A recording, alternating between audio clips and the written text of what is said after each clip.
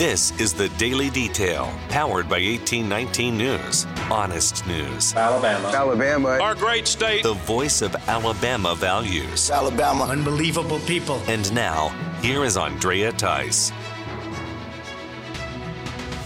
The Alabama Supreme Court has affirmed a $10 million judgment against the Spring Hill Medical Center in Mobile when it comes to a wrongful death lawsuit. A Mobile County jury first issued the guilty verdict against SMC when it comes to the death of Jay West. That verdict was then appealed, and the Alabama Supreme Court has now upheld the verdict. The death of Jay West occurred back in 2014 after he cut the tip off of his thumb while running a table saw.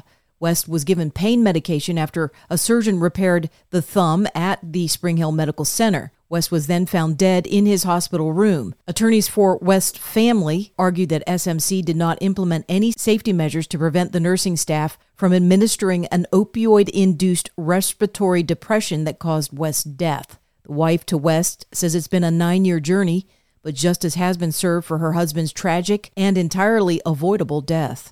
The Hoover City Council has approved a resolution that urges the state legislature to pass stiffer penalties when it comes to false reports to police. This move from the city council comes after the fake kidnapping claims of Carly Russell this past July. The Hoover Police Department, along with volunteers from the area, searched for Russell for 48 hours following her fake claim of stopping alongside Highway 459 due to a small child that was running alongside the road. Russell herself then disappeared, leaving her car and everything in it alongside the road. Russell then reemerged at her home 2 days later and since then publicly confessed to fabricating the whole ordeal. Russell is now charged with 2 misdemeanors. However, Hoover Police Chief Nick Dursey says state legislators should enhance the penalties for reporting a violent crime. State Senator April Weaver says she absolutely intends to offer such legislation to that effect.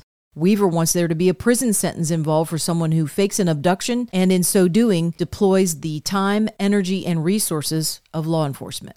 A judge in Houston County is refusing to reinstate bond for a fire medic who is being charged with stealing law enforcement information and stealing drugs. Jesse Taylor made an appeal to the judge for bond but was denied on August 8th. Taylor is charged with trafficking fentanyl as well as illegally intercepting law enforcement data while working for Ricky Stokes News as well as the Houston County Emergency Management Agency. Judge Christopher Richardson made the decision in a hearing that revealed Taylor was arrested for taking 40 vials of fentanyl from the fire department where his EMA office was also housed. Taylor is one of the 2 employees arrested and charged recently for computer tampering. This resulted in the Houston County EMA director, Chris Judah, resigning from his position.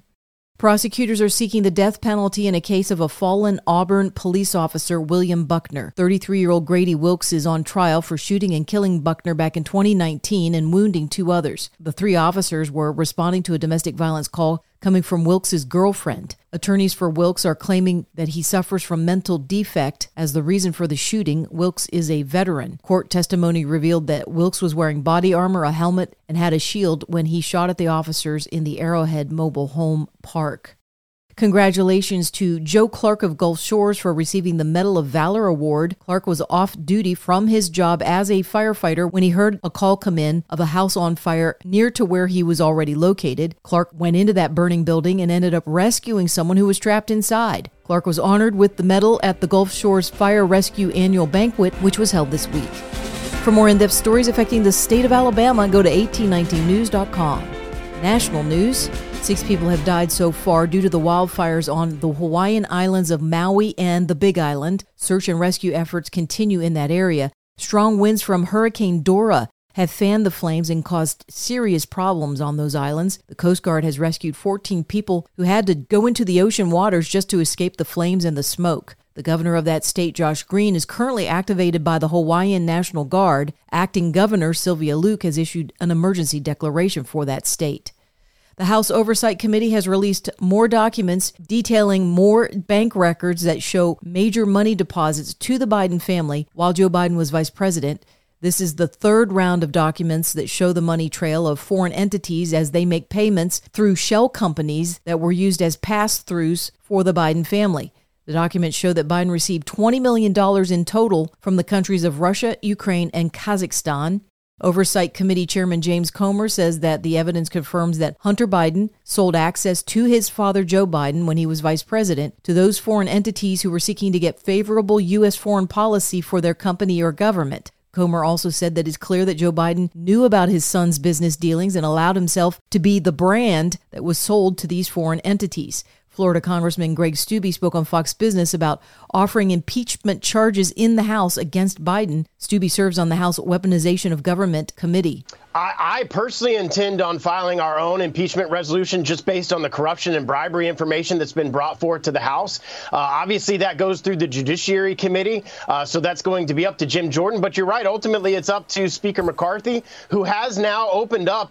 He has said openly that he's looking to that, which is certainly more language from him than I've seen previously. But I can tell you there is way more evidence of high crimes and misdemeanors that we have before the American people that the House has been able to uncover because we have the majority and have been doing all these investigations. It is long past time to start the impeachment process.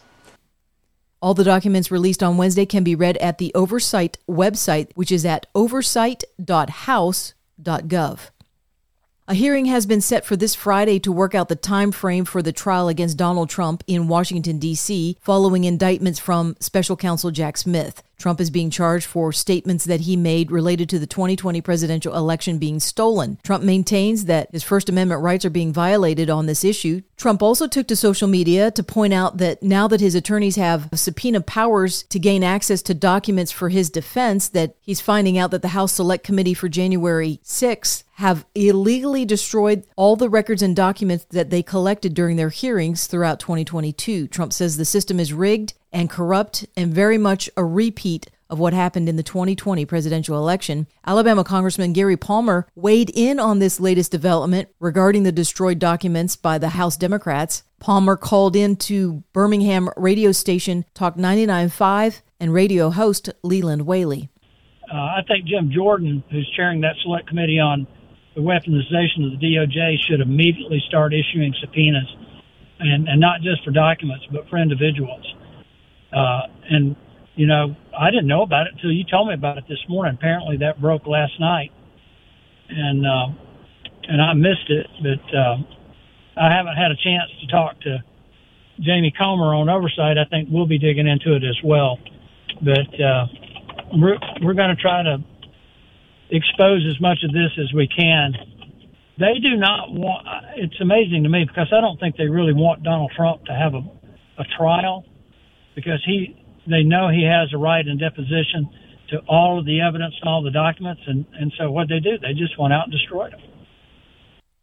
Well, the Michigan voter registration scandal is not going away, so we're going to cover more aspects of that story since it broke yesterday. It was first revealed by the Gateway Pundit that a police investigation was launched in 2020 after a woman dropped off 8,000 voter registrations to a Muskegon, Michigan city clerk. Many of those applications were invalid, with similar signatures and fake addresses and names. The woman was found to be working for GBI Strategies. When police inspected GBI Strategies offices, they found semi-automatic guns, silencers, burner phones, and prepaid cash cards, as well as incomplete voter registrations.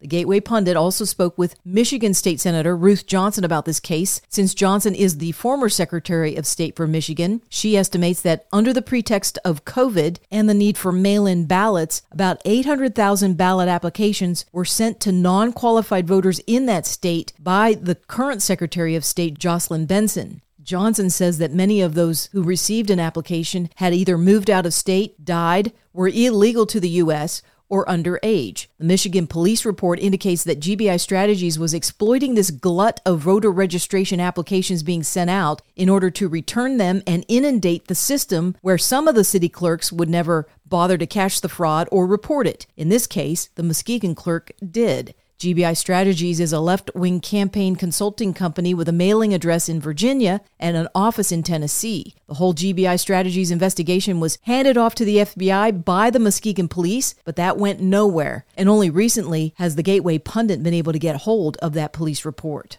You're listening to The Daily Detail from 1819 News. If you are enjoying the Daily Detail and want to make sure that these reports come up easily on your smartphone, then be sure to hit the subscribe or follow button on whatever podcasting app you are using. It's usually on the main page of the Daily Detail. That could be on Spotify, Apple Podcasts, Podbeam, or some other app. And also be sure to visit 1819 News for more reliable, up-to-date information on what's going on around here in Alabama. You can also join 1819 News by becoming a member, which will get you exclusive content as well as 1819 merchandise. You can visit 1819news.com/membership to learn more. I'm Andrea Tice. I'll be back again tomorrow. I look forward to updating you then. Alabama. Our great state. Alabama. Of Alabama. This has been the Daily Detail. For more up-to-date news, go to 1819news.com, where you'll find honest news and Alabama values.